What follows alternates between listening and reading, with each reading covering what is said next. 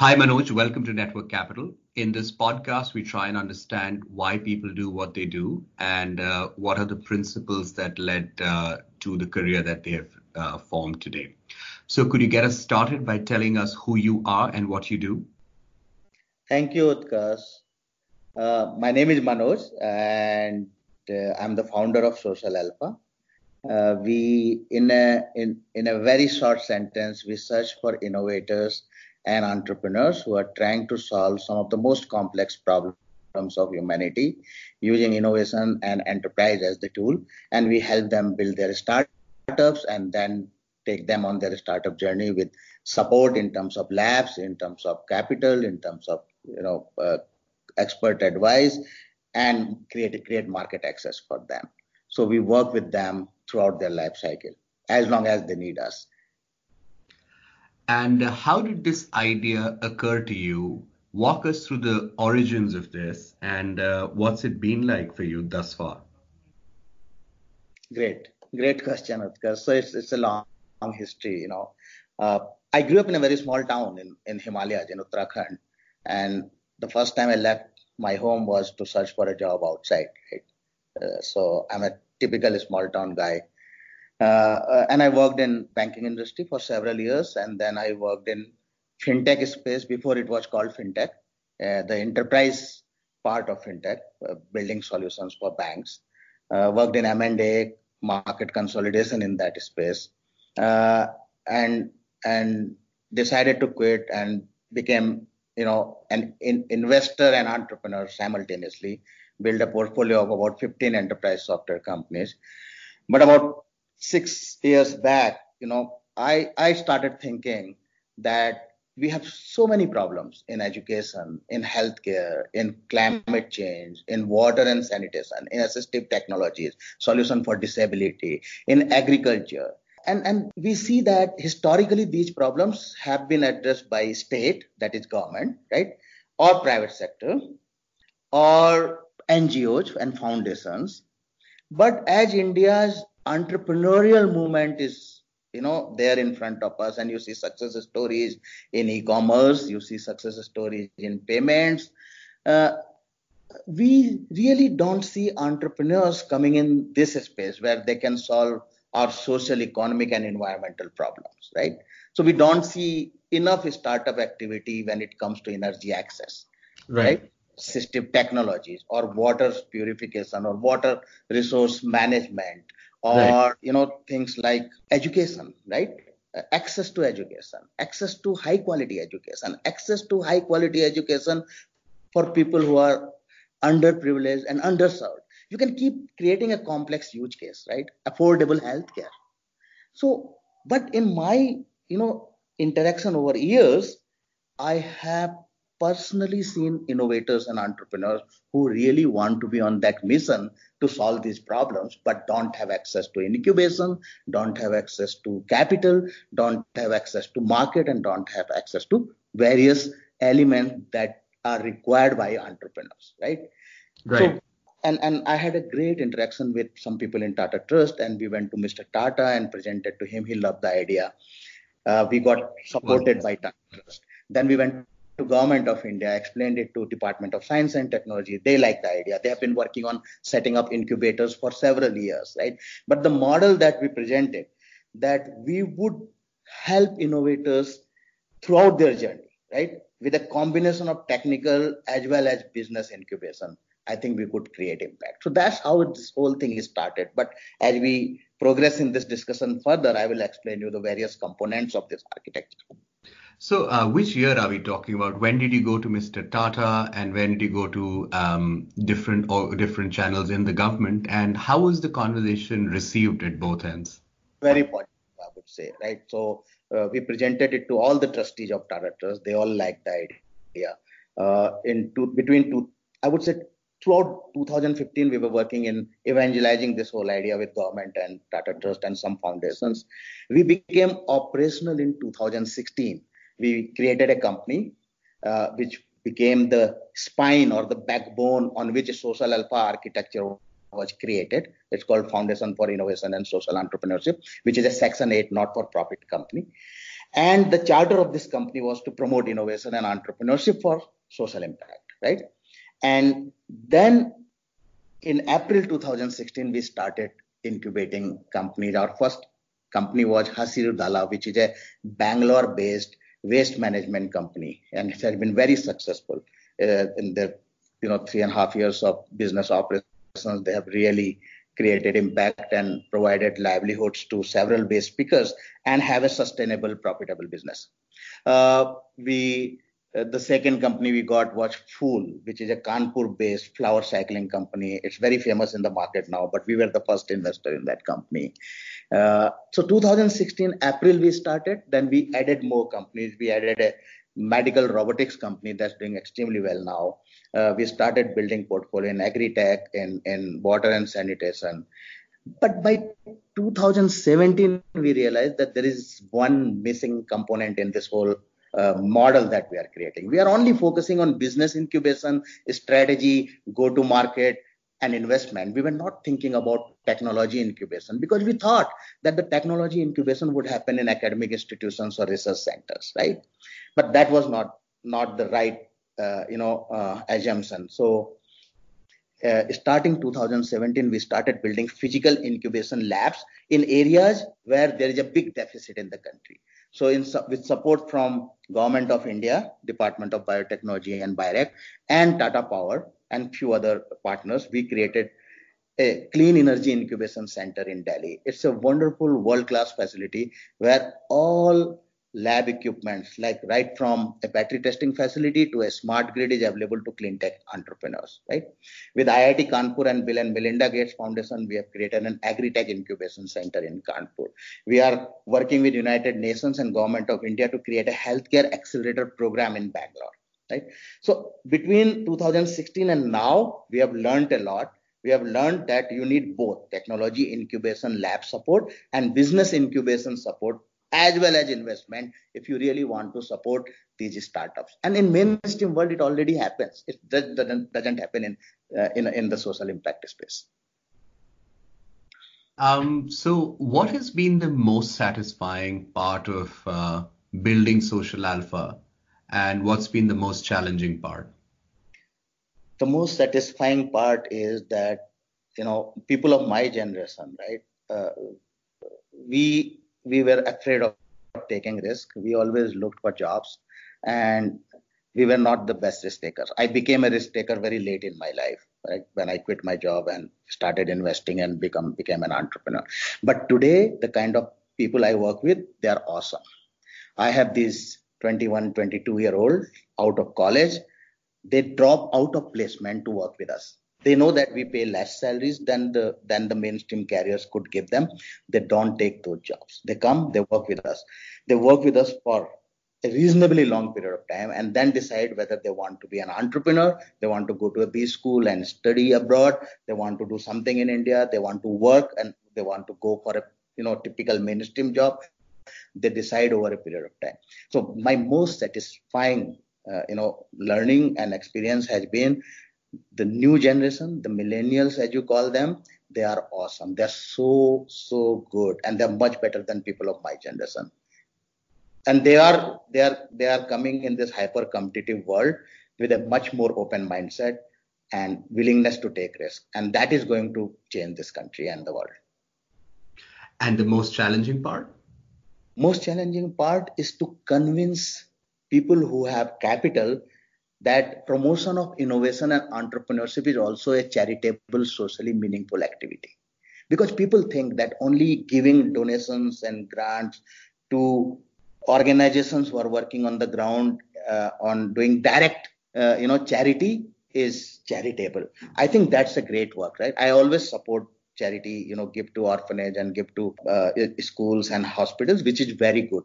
But I am trying to convince foundations and high net worth individuals and donors, please earmark a portion of your philanthropic capital for promotion of innovation and entrepreneurship.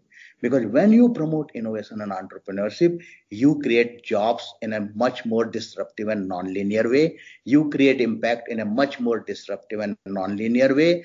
And you solve problems in a most irreversible manner, right? entrepreneurs take risk for the rest of the society, right? But in the process, entrepreneurship creates amazing economic activity that is socially empowered and environmentally conscious. The problem of pollution in Delhi, for example, that is the news item nowadays, will be solved by entrepreneurs and innovators. So what's the role of government then? If entrepreneurs have such an important role in the economy, which I agree with you, I don't think you're saying that government has no role in it because you work very closely with them. Absolutely. But I feel that sometimes in this era of disruption, governments also need to evolve. Would love your perspective on that. So see, I would say there are three stakeholders and we have to understand their role. One is government, right? Government through its policy making can make it easier for entrepreneurs to do entrepreneurship and easier for innovators to create innovations, right? And I think government is doing a lot. Like there is startup policy in place. You have several schemes. I'll give you an example.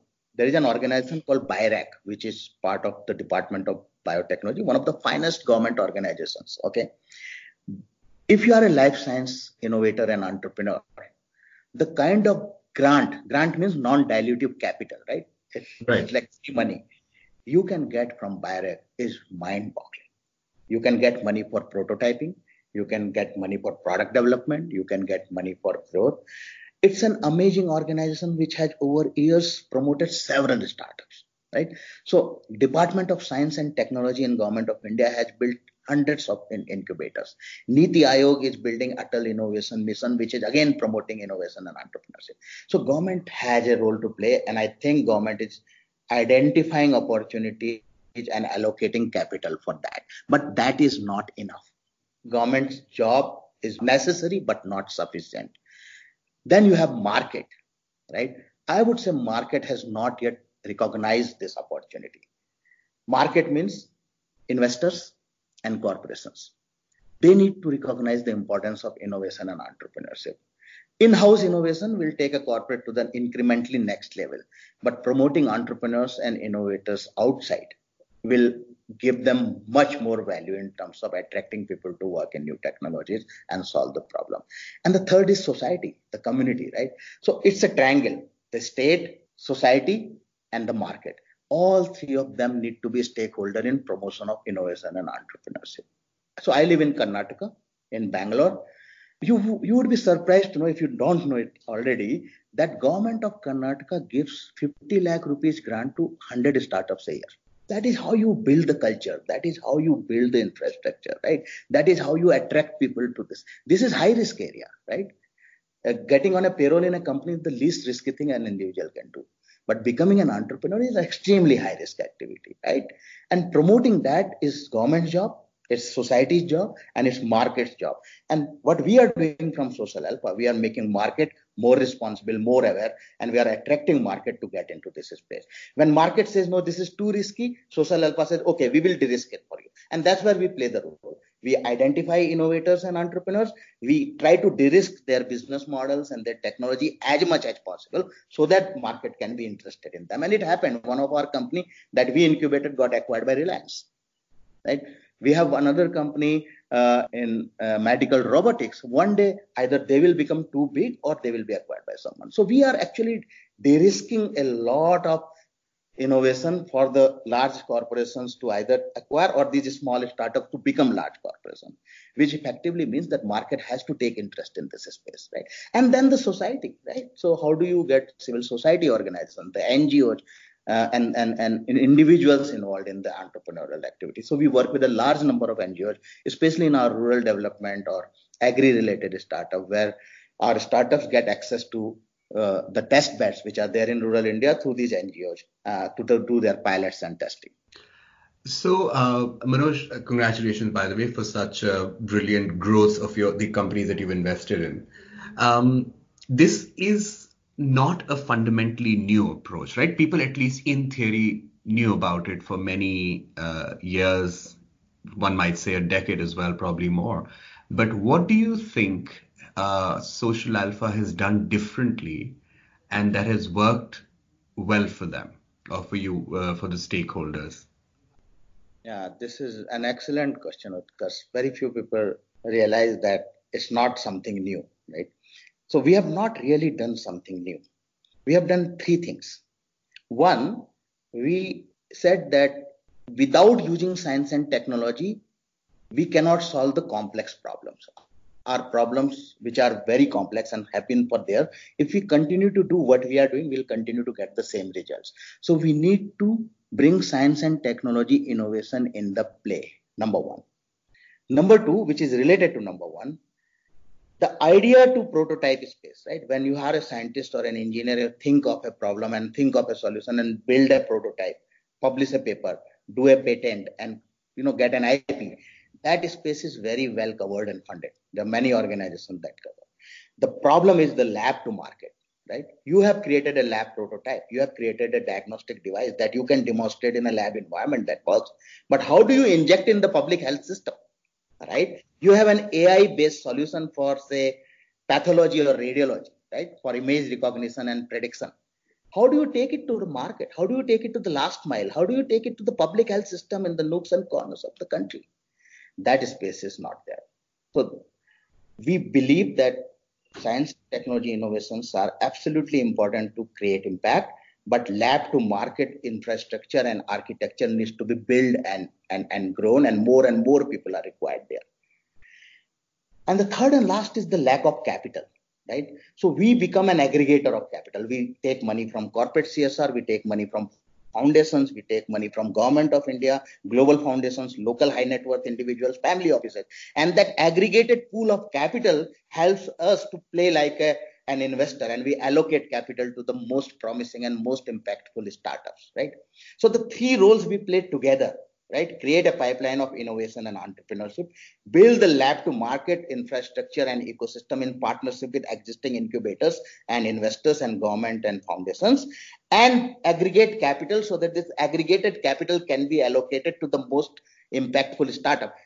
And doing all these three things in the single monolithic integrated architecture, that is what Social Alpha's specialty is. Historically, we have addressed these issues in silos. I only do incubation. I am only an investor. I am only doing innovation. That's why you have, a model, an architecture which is broken, right? You have value of death after everything. You innovate, then you see a value of death. You create a startup, you get the seed capital, then there is another value of that. You get pre-series A, then nobody is there at the series A. What we are trying to do, and at some point of time, I will be able to tell you how successful we are or not. We want a seamless pathway for the startup entrepreneurs, where they are taking the highest amount of risk by putting skin in the game and by surrendering their entire life to build an enterprise. I want market, government, and society also to have the skin in the game to promote this startup. And Social Alpha can be that platform. So I see Social Alpha emerging as a national societal platform where every stakeholder, every investor, every entrepreneur, every innovator can join hands, right? Where we have all the problem statements defined, where we have all the innovators listed, where we have investment capital flowing in. And it becomes some kind of an open platform for every stakeholder to play, and it should eventually become a national platform. That's what the dream is. Tell me something. How have you built such a powerful team in a short period of time? Some of the people in your team are part of Network Capital, so I've engaged with them, and I've always found them brimming with ideas, energy, and you briefly alluded to them earlier. Tell us the secret sauce. Maybe other companies can learn from you. The secret sauce is very simple. Okay. One, if you really want world-class people who are on a mission to create impact, have the right level of empathy to work with you, be transparent, be open. In Social Alpha, we don't have anything secret, right? So everything is transparent. Two, currently the business models or business organizations, right? They are still following the industrial age HR and organization systems. Performance management system. So demeaning it is. Your boss telling you what you will do and then giving you a raise or appraisal. In Social Alpha, we don't have all this. We don't have a performance management system. We don't have managers. I have my 50 people team. Nobody is a manager. We are a networked organization. Everybody reports to everybody and everybody is accountable to everybody. We have chaos in the office. We have complete anarchy. But from this chaos and anarchy comes our symphony. We have no system of demeaning human values, and we have a model of self-governance. Everybody knows what they are going to work on, and they set their own targets. They are self-governed. The only thing that they don't decide is their salary, because I am constrained by the money that I receive. So I have a fair democratic way of allocating capital to the most effective and efficient staff that I have. And we attract good talent, and those who really can't fit into this culture, we don't have to let them go. They automatically leave. So the model works for us. I don't know whether this model will work at a scale, but another thing I will share with you, and I don't know, other than few necessary policies which are regulatory, like the HR and finance related, we have no process. Okay, so we have no process. It's fascinating indeed. Let's double click on this a little bit. I feel that you're quite right that many organizations are still living in the industrial era when we're living in a hyper-connected networked era. But you've actually taken this to the next level by saying that everyone reports to everyone. So tell us, like, how do promotions happen? How do people decide their career growth? Do you want people to stay with you for a long period of time, or do you see this as a place where people learn and then go out into the world and do their own thing? We don't have promotions because we don't have hierarchy. So why do you need promotions? Excellent point. And you don't have hierarchy. You don't have more. But we have a career path. My guys have gone to Stanford Business School. My guys have gone to Harvard Business School. This year, one person is going to Columbia and one to Wharton. My people have started their own startup, which we have funded. So I have people going out of Social Alpha, becoming Social Alpha incubated startups. I have people going to business schools and in the night working as our alumni. I have people who are extremely motivated and they believe in the Social Alpha mission and vision. They correct me all the time. They are my conscience keepers. They tell me where I am wrong and correct me. They review my documents. Everybody reviews. We have a peer review system. Okay, we don't have hard drives. Everything is on a central cloud. Everybody has access to every document. Anybody can edit and give feedback and comment. We are a hyper-networked, self-governed organization designed for next industrial revolution. And of course, like, have you taken inspiration from some academic literature or some other organizations in this industry, or you designed most stuff from whiteboard? I was inspired by two examples. Once I read a story of Netflix, how Netflix works. And second, there is an Open Culture Foundation. I saw their manifesto. So my team sat together and we designed Social Alpha Culture Manifesto. It has some 10, 12 points that govern our behavior. So anytime we have a confusion, anytime we have a concern, anytime we have fights, we fight with each other all the time. We have conflicts. When we need a solution, we go back to our one-pager culture document. That is our Bible, that is our Gita, that is our Quran. That one-pager tells us what to do when you are in trouble. That governs our behavior, that governs our values, everything. Oh, that's wonderful. So moving on, how do you scout for entrepreneurs? I realize the Social Alpha has now become a reasonably well-known brand in certain circles, but how do you find entrepreneurs worth investing in, and how should entrepreneurs who want to look for capital or other things approach you? So we don't look for entrepreneurs who can be supported by other investors or incubators. The reason is we don't want to be competitive, right? If you are building a company and you can raise capital from mainstream world, you really don't need Social Alpha, right? So who needs Social Alpha? People who are trying to solve India's complex problem using entrepreneurial, not setting up another NGO or not getting into a government program, but trying to solve problem using entrepreneurship as the tool. We look for that, right? Once we find them, we see three things. One, do they have skin in the game, right? That's very important. Everybody here has skin in the game. We all have left our jobs. We are working here. So we all have skin in the game, right? My people get much lower salary than mainstream venture investors or mainstream NGOs, right? But they are here. So they have skin in the game. So my entrepreneur who is being incubated by us must have skin in the game. How do they demonstrate that? How do you test for skin in the game? See, you find proxies. Skin in the game could be you are bootstrapping your innovation for last 3 years and have been putting in your own money there, right? Your money is your time also, right? You didn't go for a job and working. Another example of skin in the game is someone who dropped out of a nice placement season in IIT Delhi and is starting a company with us, right? We have such people. I have one of my most successful startup, Voxel Grid, which has built the MRI machine. He was actually a professor in IIT Bombay who quit and said, I'm not going to be able to take my product to market if I continue to do what I'm doing. He quit. He was searching for funding. He could not find anybody. We met him accidentally. He reached Tata Trust searching for someone. People from Tata Trust recommended him to us. We got some support from Government of India and Tata Trust. Today, 3 years later, this is one of the most successful make in India story in hardware, right? It's an MRI machine. How many people have built MRI machine? So skin in the game has to be there. No skin in the game, no entrepreneurship. You are rent seeker, right? So first thing. Second thing we look at, are they doing something different? Is it a Me Too services play like microfinance? We don't do microfinance. Why? Microfinance is mainstream. If you and I start another microfinance company, right? So we stay away from services. We try to do more products, which are higher risk, right? So if you have a skin in the game, then you are doing product innovation. You are, complicating things further, right? You are taking higher risk. And the last, we see that empathy, right? Are they doing it? Why are they? What is the motivation, right? What is the motivation of one of my entrepreneurs is building a soil testing solution that works for small and marginal farmers. They can test their soil there, in their village, and it helps them get soil chemistry as well as some entrepreneurial activity at the village level. What is his or her motivation? Where is this? Is it driven by empathy, right? So skin in the game, personal accountability, right? And empathy is very important. And then we help them, we work with them. Sometimes we fail, sometimes they fail, sometimes both of us fail, sometimes we have conflict, but that's part of the story. That's the fun, right? And then we provide them whatever we can. If we have something, we provide them. If we don't have something, we try to bring it from outside. We have so many partners, sometimes the partners bring in new value, right?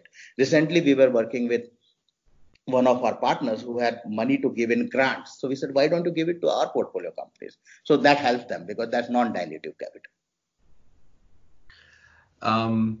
How do you find entrepreneurs who say don't have a pedigreed work experience or an education? Usually in this space, fortunately or unfortunately, investors look for people with track record, with illustrious awards.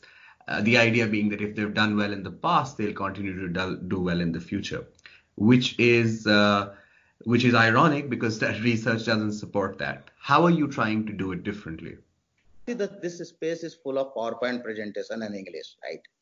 So if you can't speak English, you can't do the PowerPoint presentation, your accent is not great, you already have roadblocks, right? But we don't do that. We work, we go deeper in the smaller cities. We also go to the academic institutions and we help them do their PowerPoints, right? We help them articulate their businesses. My guys are much more smarter than me. They do a great job of I can share with you my due diligence report or our presentations. Our guys are absolutely fantastic. I'm the least qualified person here, right? Everybody else is more qualified than me and they're much better in what they do. So we help them. And when we search for these entrepreneurs, we don't search on the basis of which school they went to, right? That's nowhere in our criteria. Their education pedigree, their English language skills, and their PowerPoint. We don't consider that.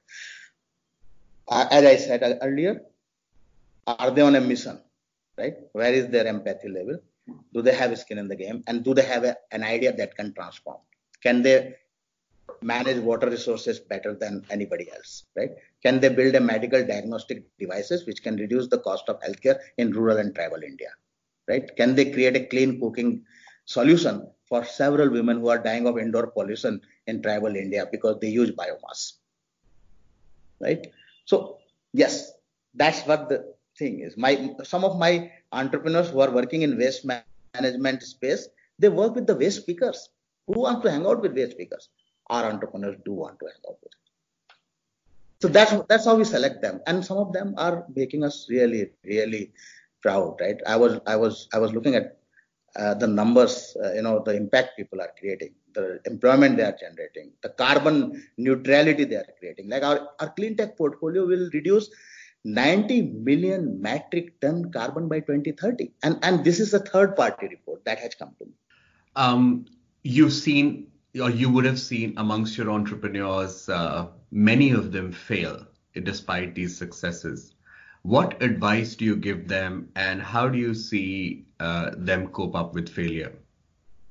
I give them only one advice that India's current entrepreneurial boom is focused on consumer markets. It's not focused on social, economic, environmental impact. So what you read in newspaper, what you see in on television, on success stories, 10 billion valuation, 5 million raise, and all those kind of things, please don't get distracted by that. The reason is the startup ecosystem for our kind of startup, right, has not yet developed in India. So you cannot grow this growth hacking is not applicable to water and sanitation or agriculture and medtech. So you have to be old school entrepreneur. You have to seek profitability before growth. Because if you are not generating enough cash and you don't have an external investor bringing in large quantity of cash to fund your growth, you will be out of business. So you have to learn to grow on internal cash accruals, which is again old school business, right? Growth on internal cash accrual, even working capital is very difficult to get at this stage, right? So finding partners, working with partners, validating business model, growing business in a sustainable way. Because if you don't track sustainability, scale will not come. Very few businesses will give you scale without sustainability because there are external investors who are willing to take the bet. Nobody is willing to take the bet on my MRI machine or my robotics company or agriculture soil sciences company, right? So it's increasingly important for entrepreneurs in my space, in the social alpha space, to recognize the importance of preserving cash and efficiently using cash in their growth and trying to find out business models that grow on internal cash accrual till external capital is interested. Once market is interested and money pours in this space, then you can do the growth hacking. But you have to stay alive. Absolutely. Most important part of a business. What are your goals for the next 3 years, and where do you see your organization play a role in, say, transforming the entrepreneurial ecosystem of India? Next 3 years, our goal is to have at least 5 centers like Clean Energy International Incubation Center in Delhi, the India Agriculture Incubation Network in Kanpur. Similarly, 5 incubation centers across the country in Northeast, in South, in North, in Central India, and incubate a large number of innovations into startups, right? Attract more market capital. See, I have been able to attract foundations. I have been able to attract government. We need to continuously improve that, but we need more market capital, right? And de-risk this space. Make it attractive for investors. Investors should love this space. So I think I would call Social Alpha successful if Social Alpha space is captured by other investors, right? That's the success. That means you are creating new markets, right? You have de-risked a market where nobody wants to operate and created new markets. My last question to you is that, we are a community focused on careers, reskilling, and mentorship. I feel that one area where you've done exceptionally well is the ability to really bring the entire ecosystem together, investors, government, civil society. How have you managed to do that? I can see that you're obviously very passionate and experienced, but how have you practically created this ecosystems? What can other people trying to venture out or do something similar learn from you? See, I came from investment banking, software engineering, M&A, and entrepreneurship and investing background. I knew nothing about what I am doing. Okay. So if you ask me how I managed to do it, I had no game plan. I had only one thing, that we should be willing to experiment. If you are dealing with complexity and uncertainty, right? You are in a sector where you don't have proxies, you don't have examples, and you don't have precedences. Then what do? You experiment, right? So as Social Alpha, when we built the founding team, we all decided we will not shy away from experimenting. If we are experimenting a lot, then we will recognize failures early and kill them. and we will believe in iterations. And over a period of time, once we know what works and what doesn't, we will put more money on what works and get out of what doesn't work. So we are learning. We are a learning organization. Every day we realize that something is wrong and we need to fix it. So there was no game plan. There was no blueprint. We started doing something. And we are doing that even today. And yesterday, one of my colleagues said, I think next 3 years down the line, you are going to do the same thing, that we are experimenting and iterating. I said, yeah, I don't have a vision into future. So just execute well and learn from execution. And over a period of time, create models which can be replicated. So if tomorrow in another country, we have to replicate Social Alpha, and I'm in conversation with some people, we can replicate. And then we'll have to customize as per their requirement and their market growth. I must say, Manoj, it's been such a pleasure speaking with you. I wish you the very best. And I think that you've offered mental models not only for prospective entrepreneurs and people looking to work in the investing space, but generally people to adapt and build different kinds of careers, people who are looking to repivot careers. So on behalf of my entire community, I accept my greatest gratitude. This will go out to hundreds and thousands of subscribers around the world. And I'm sure they'll be inspired by the Social Alpha story. Thank you very much.